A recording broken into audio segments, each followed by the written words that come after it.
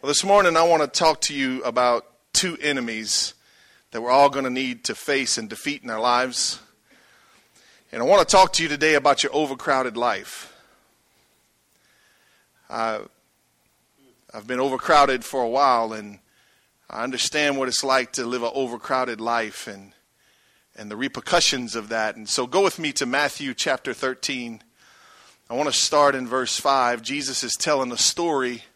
It's actually called a parable, which is an earthly story with a heavenly meaning. And Jesus is telling this story about a farmer that's sowing his seeds. He's sowing some seeds and he's throwing his seeds out on the soil. And he talks about the three different places that the seed falls. In one place it falls on good soil, and man, it grows up and produces a great harvest. But then there's a couple other places the seed falls and it doesn't do so well.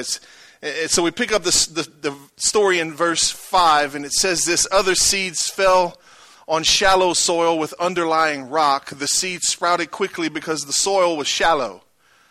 But the plants soon wilted under the hot sun, and since they didn't have deep roots, they died. You see, it's important for us when somebody gets saved to help them and disciple them to get their roots down deep so they can get some of the moisture they need to continue to live.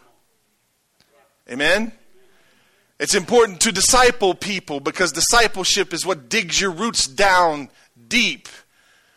So when the sun comes and the sun comes out and the heat of life comes, we can tap into the things that we need to survive and then still thrive. Amen? And then it says this: other seeds fell among the thorns that grew up and choked out the tender plants. So some of it fell on shallow ground, and when it came up quickly, it died off quickly. And then other seed fell among the thorns, it says. And when it wanted to grow, the thorns grew up and then actually choked out the seed so that it could not produce what it needed to produce. A great story. It's a real thing. It happens that way. You can throw seed in a certain place and it just won't grow, right? Jesus in verse 22 explains the translation of this parable to his disciples. He said, the seed that fell among the thorns represents those who hear God's word, but all too quickly the message is crowded out by the worries of this life and the lure of wealth, so no fruit is produced. It was the worries of this life and the lure of wealth. Some translations say the deceitfulness of riches that choked out the seed that was planted and it couldn't produce any fruit. I want to talk to you today about your overcrowded life and how sometimes your life can be so overcrowded that it chokes out the seed that God put in your life years ago. It's true for every one of us. No one's exempt. We can all come to a place where we get overcrowded with the worries of this life and the concerns and the desires for riches that we end up losing something that was more valuable than what we went after. Amen? It'll choke out the prophetic word that was spoken over your life. It'll choke out the purpose that God has for you, the plans that he has for you. When you were in your mother's womb and he was forming your inner parts and he was knitting you together, he had a plan and a purpose for your life. And if you're not careful, you'll let the cares of this world and the desire for riches choke out the prophetic word and plan that God has for your life. And you'll wake up one day and you'll go, you know what, I missed it. How did I miss it? You missed it because you let the cares of this life, desires for riches, choke out the plans that God has for you. It begins to choke out God's purpose for your life. I'm preaching today to people that are blessed, people that have been blessed, people that have had promotion in their life, people that have had success in your life. Because you see, it's easy when you don't have much to give to God. But it gets really, really difficult when God starts to bless you and give you stuff and things, and then you start hanging on to it too tight, and you get so concerned with trying to keep it that you can't even give it back. I used to think when we were broke that, man, one day when I got some money, I'm really going to bless some people. It didn't happen.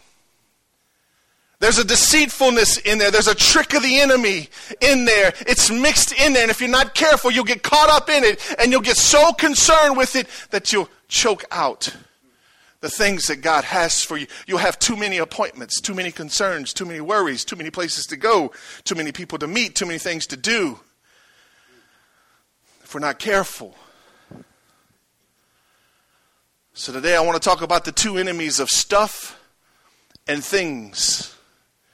Stuff and things. Say that with me. Say stuff and things. And I want to just clarify something. God's not against us having some stuff, and He's not against us having some things. We are His children, and God is good to His kids. Amen? But He doesn't want to give us something that's going to kill us. He never intended for His blessing to become a curse. Right? He anointed you and He appointed you to be successful, not for it to turn around and steal you from Him. It's choking out the effectiveness of God's word and promises in your life. The challenge doesn't come in the lack of opportunities, but it comes in the abundance of opportunities. And let me tell you something. Some of you this morning have had an abundance of opportunities in front of you. I used to be a businessman, and for 9 years, me and my business partner, we grew a business that's still running great today. And I got this business thing inside of me that just, it won't go away. And so there's opportunities that pop up from time to time. But my challenge is not when I don't have opportunities. My challenge is when opportunities come. I'll be honest with you, I struggle because I go, man, that looks good. Oh, man, I could give us a little boost financially. Oh, I got this thing inside of me that wants to go and win this thing. I got to go tackle it. I got to be successful. But I got to make myself stop and say, but what is it going to cost me? What's it going to cost me? Is it going to cost me my calling? Is it going to cost me my purpose? Is it going to cost me the prophetic word over my life? What's it going to cost me? And that's why the Bible says to count the cost. Not the financial cost, but maybe the spiritual cost. So before you decide to do the next thing that, or the next opportunity that pops up in front of you, you might ought to stop and say, Lord, what is this going to cost me? I've seen it too many times in the church world, how people, they'll get a little touch from God and God will anoint their life, and then they'll start to be successful and God will bless them. And then all of a sudden, they're not here no more. And you go, where'd they go? Well, I got all this stuff now. God bless me. I got to take, Pastor, I just got a lot of stuff. I got to take care of my stuff. And as a shepherd, I'm going, hold on a second. Hold on. God didn't touch your life to chase the stuff. He touched your life to use you the way He designed you. Amen? You see, you got to understand, the world wants your skills. The world wants your talents. It's begging for it. It'll pay you a lot of money for your skills and your talent. But can I tell you, the God that gave all that to you wants it too. He wants it too. So it's a challenge whenever opportunities come.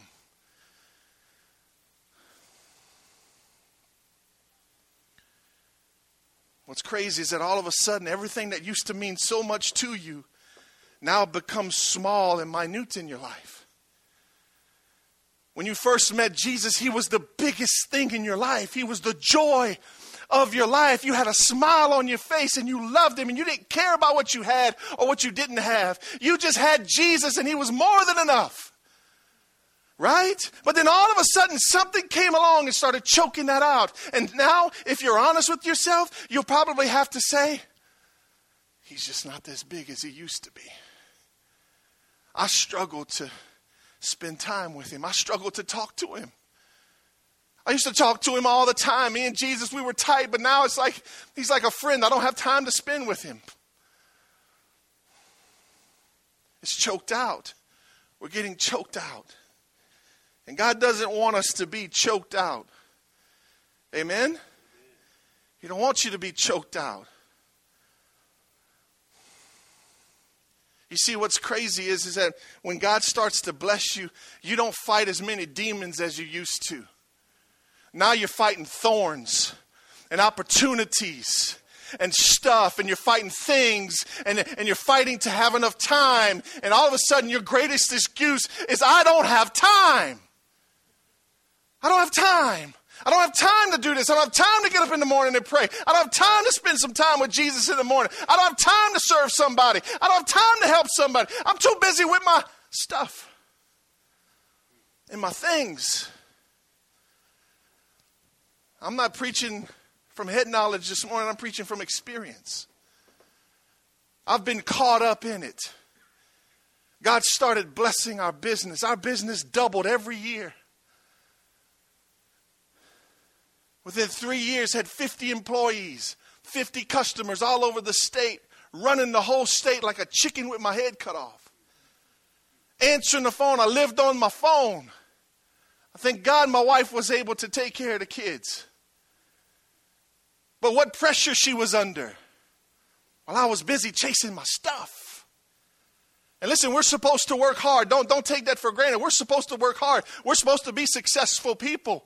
We're supposed to be advancing in the world because we got God's blessing on us. That's not the problem. It becomes a problem when the stuff and the things and the adventure take over the place of God in our lives. When it takes God's place, there's the problem. So if you're not careful, you end up in a place where you start going, well, golly, God, you gave me this stuff and you gave me this and you gave me these opportunities. And now all of a sudden it's wrecking my life. It's your fault.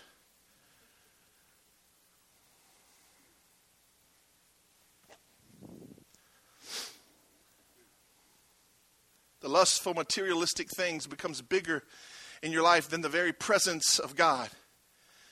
And the very presence of God becomes like a seed to you. Small. You forget what it's like to even be in his presence anymore. You don't hear from him anymore because you don't sit still long enough. You don't push the crowd away long enough to hear his voice. And you become distant from God. I know. I'm reminded of the story of the woman with the issue of blood found in Mark chapter 5. She had an issue. She'd been in the hands of many doctors. And to no success, she still had an issue bleeding. And the Bible says that she heard that Jesus was coming by. And she said, man, if I could just get to Jesus, I could get my miracle. If I could just get to Jesus, my bleeding would stop and I would become healthy again. And I would be strong and I would be energetic again. And I would have a life again if I can just get to Jesus. Watch what it says. She had heard about Jesus, so she came up behind him through the crowd and touched his robe. She had to press through the crowd. She's trying to get to Jesus, but it was too crowded. Are you hearing me this morning? It was too crowded, too much stuff in the way, too many people in her life. She had to press through the crowd. And she never got Jesus' attention until after she touched him. She had to reach, think about it, a big old crowd. She's reaching through the crowd to try and get a blessing, to try and get a miracle. She had to break through the crowdedness in her life. You see, if you're going to get a touch from God and you're going to be in a good, healthy relationship with God, you're going to have to break through the crowd in your life. You're going to have to do something about the crowdedness of your life. You got to break through. There's got to be something in you that says, you know what? I know I got this crowd around me now, but I got to change something. I got to do something different. I need to get a little radical because I need Jesus.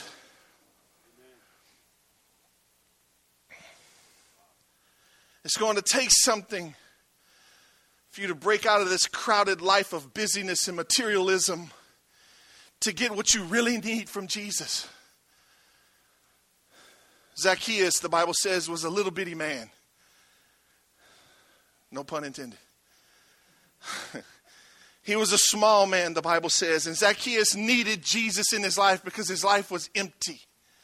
He was desperate. There was a void inside of him that he could not ever fill up with the things of the world. He tried and tried and tried to fill him up with riches and more money and more stuff and more things. And he just found himself empty. Because listen to me, the world can't fill a hole that only God can fill. People have spent their whole lives trying to fill a void in their life with things of this world that can never fill it. Never. It don't work. Zacchaeus was Small, the Bible says, and he's trying to see Jesus, and Jesus is coming down the road, but Zacchaeus couldn't see over the crowd in his life. He couldn't see. The crowd was too big. It was too crowded to see Jesus. But he was desperate. And he was empty. And the Bible says he did something radical. He took off running down the road where Jesus was going to be. And he found him a tree. Come on, short people are innovative. Come on now. Right? You going to see. Big people won't get out the way. We going to make something. I'll punch him in the knee. We going to see. He runs down the road, climbs up a tree. Why? Just so he can see Jesus. Now watch this. If he doesn't do something radical, Jesus walks right on by his situation. He walks right on by Zacchaeus and he passes him on by. Wow. I wonder how many times Jesus is passing by our lives because they're so crowded, we can't even see that he's there. We can't even sense his presence. We can't even sense his anointing. We can't even feel the wind of the Holy Spirit anymore. Because life is too busy. It's too crowded. Zacchaeus did something crazy.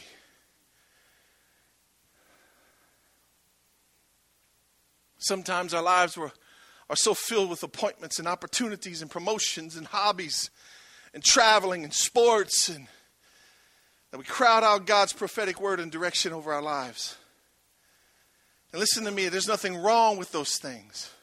It just becomes a problem when those things get in the way of your relationship with Jesus.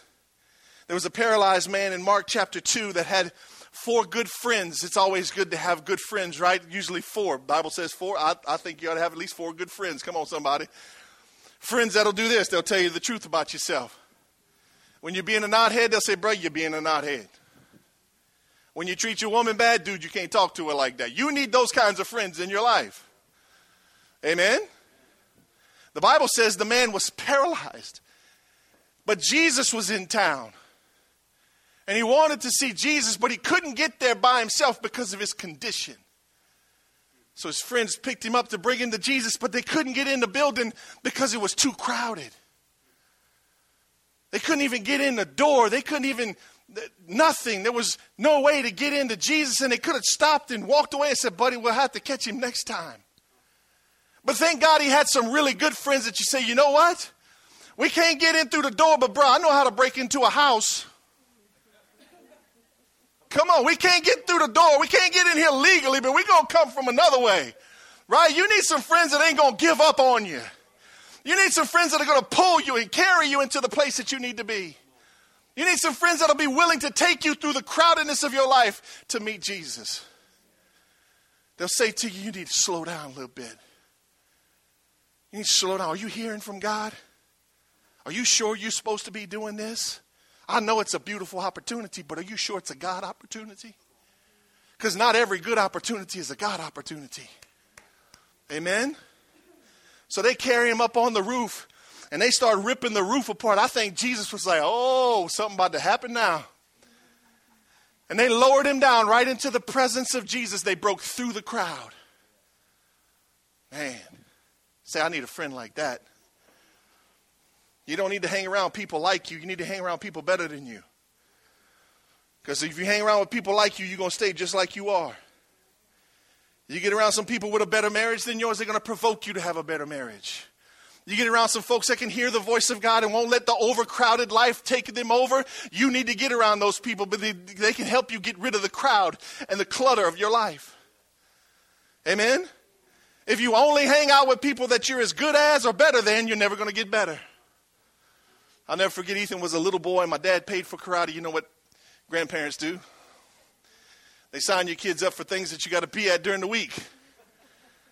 So every Tuesday and Thursday, I think we had to bring Ethan to karate. And so I'm in there, and I was kind of fired up about it, you know, because it's my boy, you know, saying he needs to learn how to kick somebody's tail. That's straight up what I thought. Like, he needs to learn how to fight.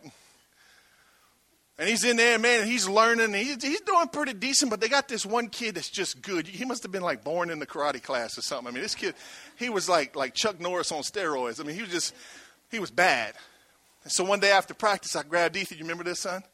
I grabbed him. I said, hey, if you really want to get better, You need to stop fighting against or sparring against these other kids that are just as good as you.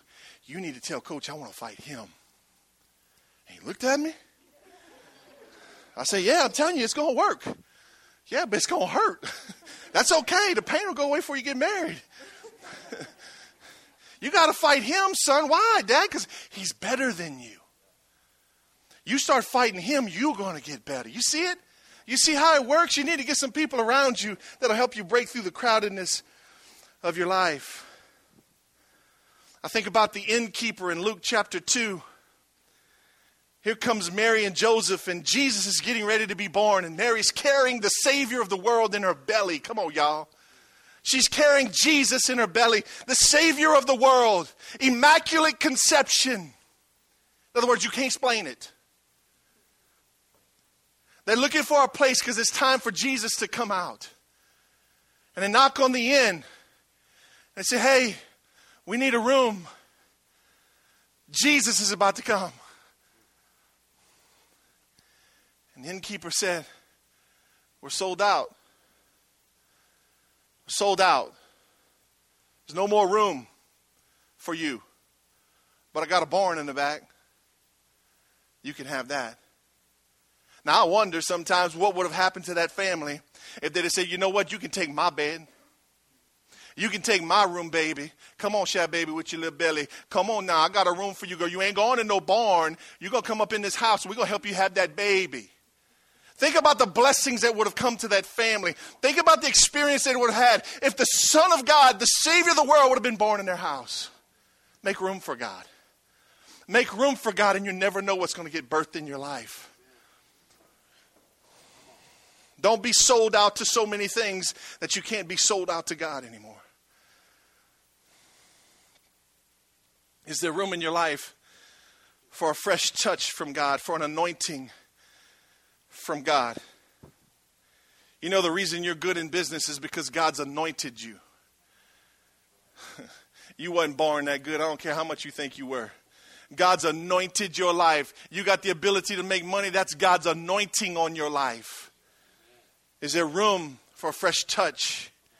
Or is there too much materialism and worldly things in your life? And I want you to hear me this morning. I'm not saying you're an evil person. I'm not saying you're a sinner. And I'm not saying that you're evil and wicked. I'm just saying that you're overcrowded. And you need to come out of the crowd and get back into the presence of God again. Amen? It's an opportunity for all of us to get thrown into the thorns of life and get choked out. No one's exempt. There's no room for Jesus. The average attendance for a family today in America for Sunday service is once a month. Think about that. Once a month. How are you going to explain that when you stand before God one day? Well, Lord, you know, I made it to church when I could. You mean whenever it was available, you went to church to hang out with God's people, to be in God's presence, to worship and lift up his holy name, which he commands us to do? You're going to tell him, well, I went when I could. That'd be like your kids telling you, I'll be your son when I can. When it's convenient for me. I told my godchild, they're struggling going to church. They go to church maybe once a month, and they have all kinds of excuses. Lafayette traffic is an excuse. He lives in Liberia. I said, brother, got some good churches in Liberia. I told him, I said, y'all need to make this decision one time in your life. You need to make it quick.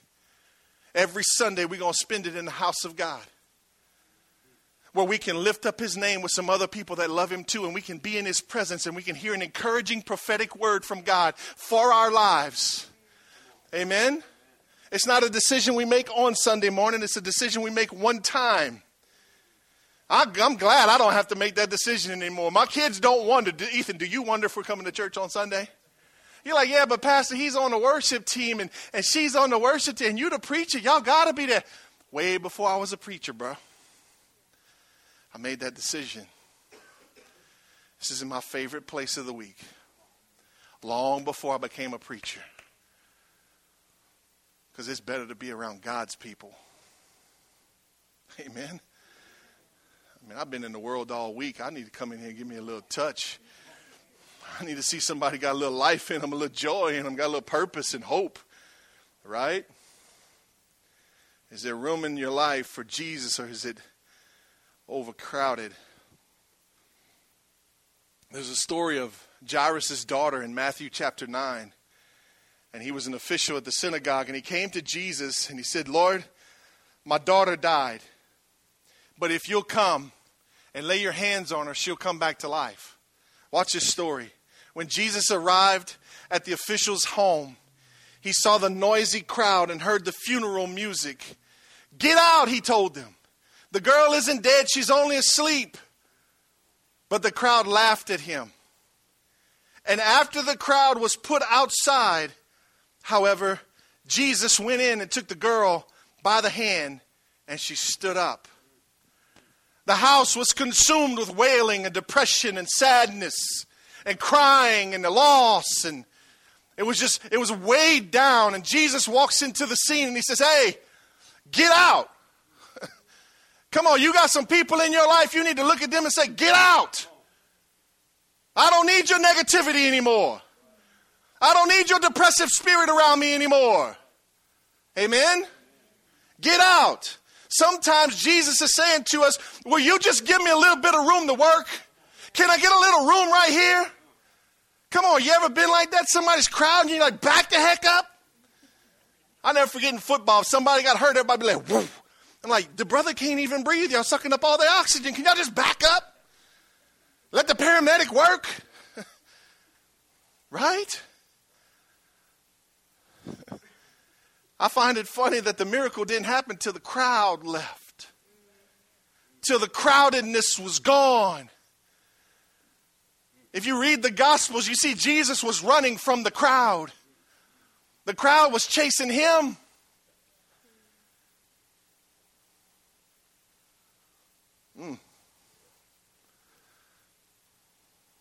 I wonder if we'll quit trying to do everything in our own strength and abilities, if Jesus won't bring everything to us. I wonder if we quit chasing it, if we'll still survive. Because the lie of the enemy is that it all depends on you. And if you don't show up and you don't go to work and you don't do this and you don't take that opportunity, you're going to drown and die. That's a lie. Because his word says, seek first my kingdom and my righteousness, and I, says the Lord, will add all these things to you. Amen. Give him a big hand this morning. He don't want you to be overcrowded. He don't want you to get so consumed with trying to provide for yourself that you lose him.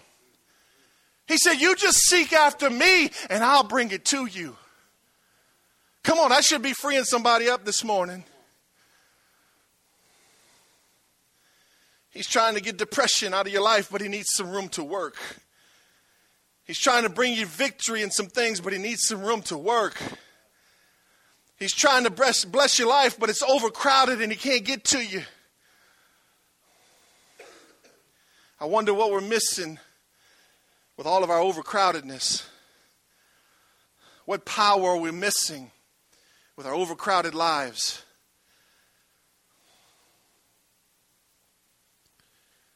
Jesus is saying to us this morning, just make room for me.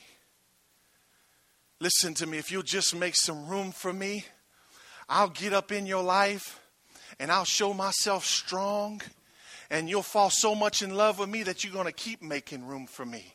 Because you're going to be like, no, this room ain't big enough. We got to make it a little bit bigger. We need to make more room for Jesus because I need more of him. Amen. And when crazy people come around, no, I ain't got time for that. I'm spending time with Jesus, right? You'll start pushing drama out your life. Holla. Like, you messing up my Jesus. You messing up my Jesus time. No, I'm serious. If you'll make room for him, he will come in. And he will move like only he can move. And you'll get way more done with less sweat when you got Jesus in the room.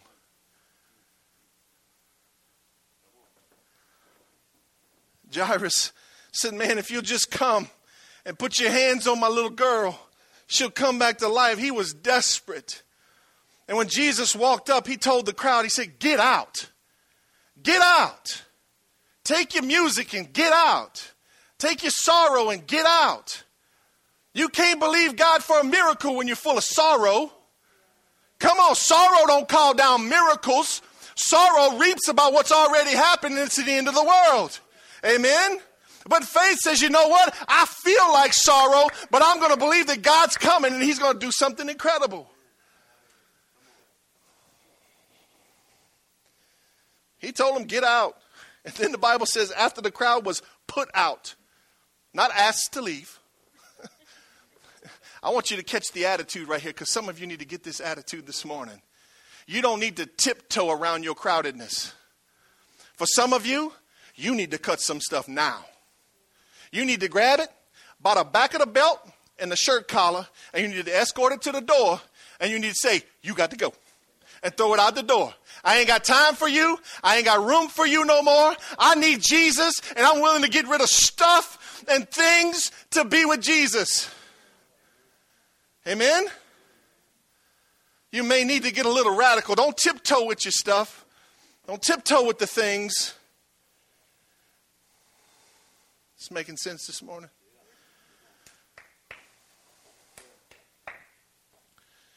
We need to make room for him in our house and in our families. And I'll tell you what breaks my heart is that some of you, the only vision you got for your life is a television. You have no plan. You have no purpose. You have no meaning in life. Listen to me, if all you ever worry about is how much money you're going to make this week, you have no vision for your life. What you need to be thinking about is how can I overcome these devils in my life, get closer to Jesus, make more room for him so that I can leave a legacy to the generations that are coming after me. And it's so much better than money. Amen? Can't have a vision when you're overcrowded, the wrong stuff. Make room for him. Because here's the truth. Everything that we're killing ourselves to get, it's already in Jesus. When you get that big check and your heart feels all fulfilled and victorious, and you know it ain't going to last long because the bill's already there, right? You know that feeling you get, that temporary feeling of, we can breathe, got a little money. You know that same feeling, that same condition is found in your relationship with Jesus, and you can have it all the time, no matter how much money you got or don't have. Better to be broke with Jesus than to have money without him. Come on. Now, I'm not preaching a broke gospel, but I'm just saying, I believe God wants us to have some stuff and some things, and I think he wants us to be a lender and not a borrower. That means you got to have some money to do that. Listen to me, God wants you to be prosperous and successful, but not at the cost of a relationship with him. It's not worth it. He died on the cross for you, not to lose you. He's blessing you not to lose you. Come on. Is Jesus the biggest thing in your life? You're going to have to answer that question. Is Jesus the biggest thing in my life? I'm going to wrap it up with this last story from the Old Testament. When Saul was getting ready to be anointed king. 1 Samuel chapter 10. Samuel had went to God because the people were begging for their first king. Israel had not had a king up until this point. And they desperately wanted a man to lead them. Up until this point, they were led by judges. And they wanted somebody to lead them. So they cried out to God and begged God to give them a king. And so Samuel heard from God, and he found Saul, and he said to Saul to do a couple of certain things, and Saul did. And Saul knew he was going to be anointed king before this part of the story. But we pick it up in verse 21, and it's the day.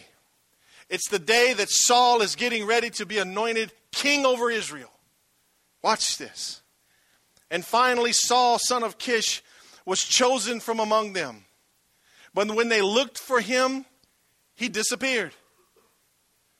So they asked the Lord, where is he? And the Lord replied, he's hiding among the baggage. So they found him and brought him out. Now this dude's getting ready to be king of the greatest nation on the planet. And he's hiding in the stuff. I wonder how many of you God wants to anoint to lead something in your life, but you're too busy with the baggage to get the anointing. You're too busy with your stuff to come out of it and get what God has for you. And let me tell you something. Those of you that think you're successful right now, if you'll just push that to the side and put God first, he'll show you what real success is. You'll be rich with a good wife, a good family, a good marriage, great kids. That's real blessing. Blessing isn't numbers in a checkbook. Blessing is life. Amen? That's real blessing. You'll have friends that actually mean something to you. Saul was hiding in the baggage. It was too crowded to even become king. God was ready to anoint him king. Samuel had the horn of oil ready to pour it out on him, and they couldn't find him because he had too much stuff around him. Are you seeing it? Are you seeing it this morning? I used to think, man, one day when I make some real money, boy, life's going to be good.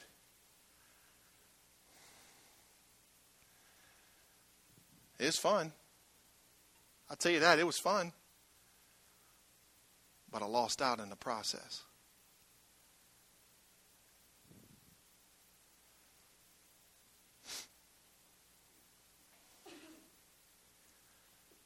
The problem with opportunities is they come with temptations attached to them.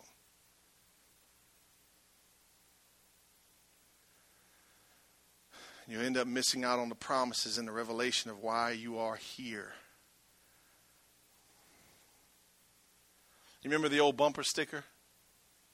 He who dies with the most stuff wins. Yeah, how many of y'all remember that bumper sticker? Come on, I'm dating myself.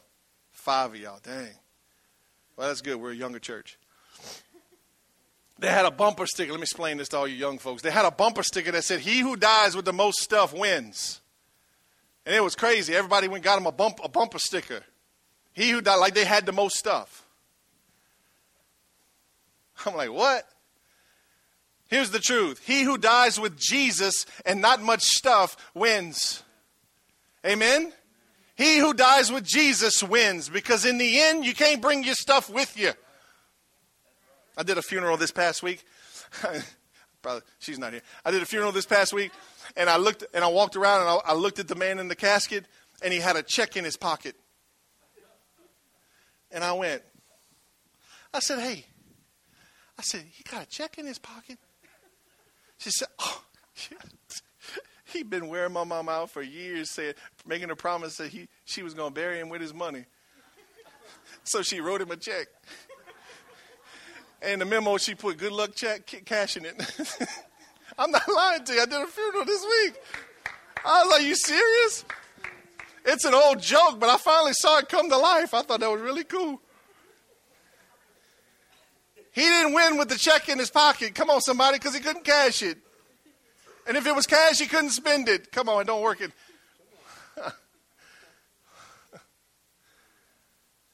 Come out of the stuff. Come out of the overcrowdedness in your life. Come back to Jesus and make him the priority of your life. Come back to the place where Jesus is the greatest joy of your life. And he's inviting you today to come back. Come out of the stuff. Come back to me. Come back to your first love. Find your joy in me again. That's his invitation to us today. The greatest test is, after you've been blessed, can you give it all to him again? Can you give it all to him again? I can remember when we didn't have much. I was riding a bicycle to work. We couldn't even afford to eat at McDonald's. You remember that, babe? I mean, like if we had some extra, we went to McDonald's, y'all. Boom, that Sunday ain't ever tasted so good when you hadn't had it in 4 months. We didn't have much. But can I tell you something? God's blessed my life. We are blessed people.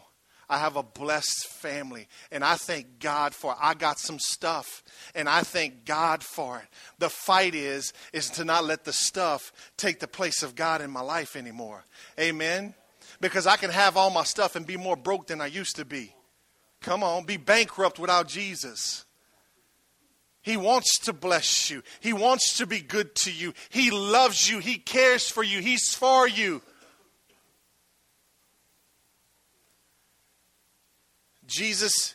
If Jesus inside of you is not bigger than what people see on the outside of you, then you're not very powerful. My life's been overcrowded. Is that you this morning?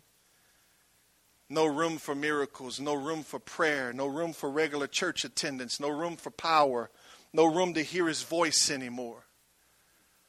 We need to surrender our stuff and our things and get loose from the cares of this world and the deceitfulness of materialism and return to the biggest joy in our lives. So what do we do? What do we do? After you hear a message like this, after God speaks to you like he just spoke to you, what do? The Bible's real clear. You repent. Repent means to turn your heart from where you're at back towards God. And I want you to understand something. To God, your direction is way more important than your current location. Just because you're standing right here in the middle of your mess, God's not freaking out about that if your direction is back towards him.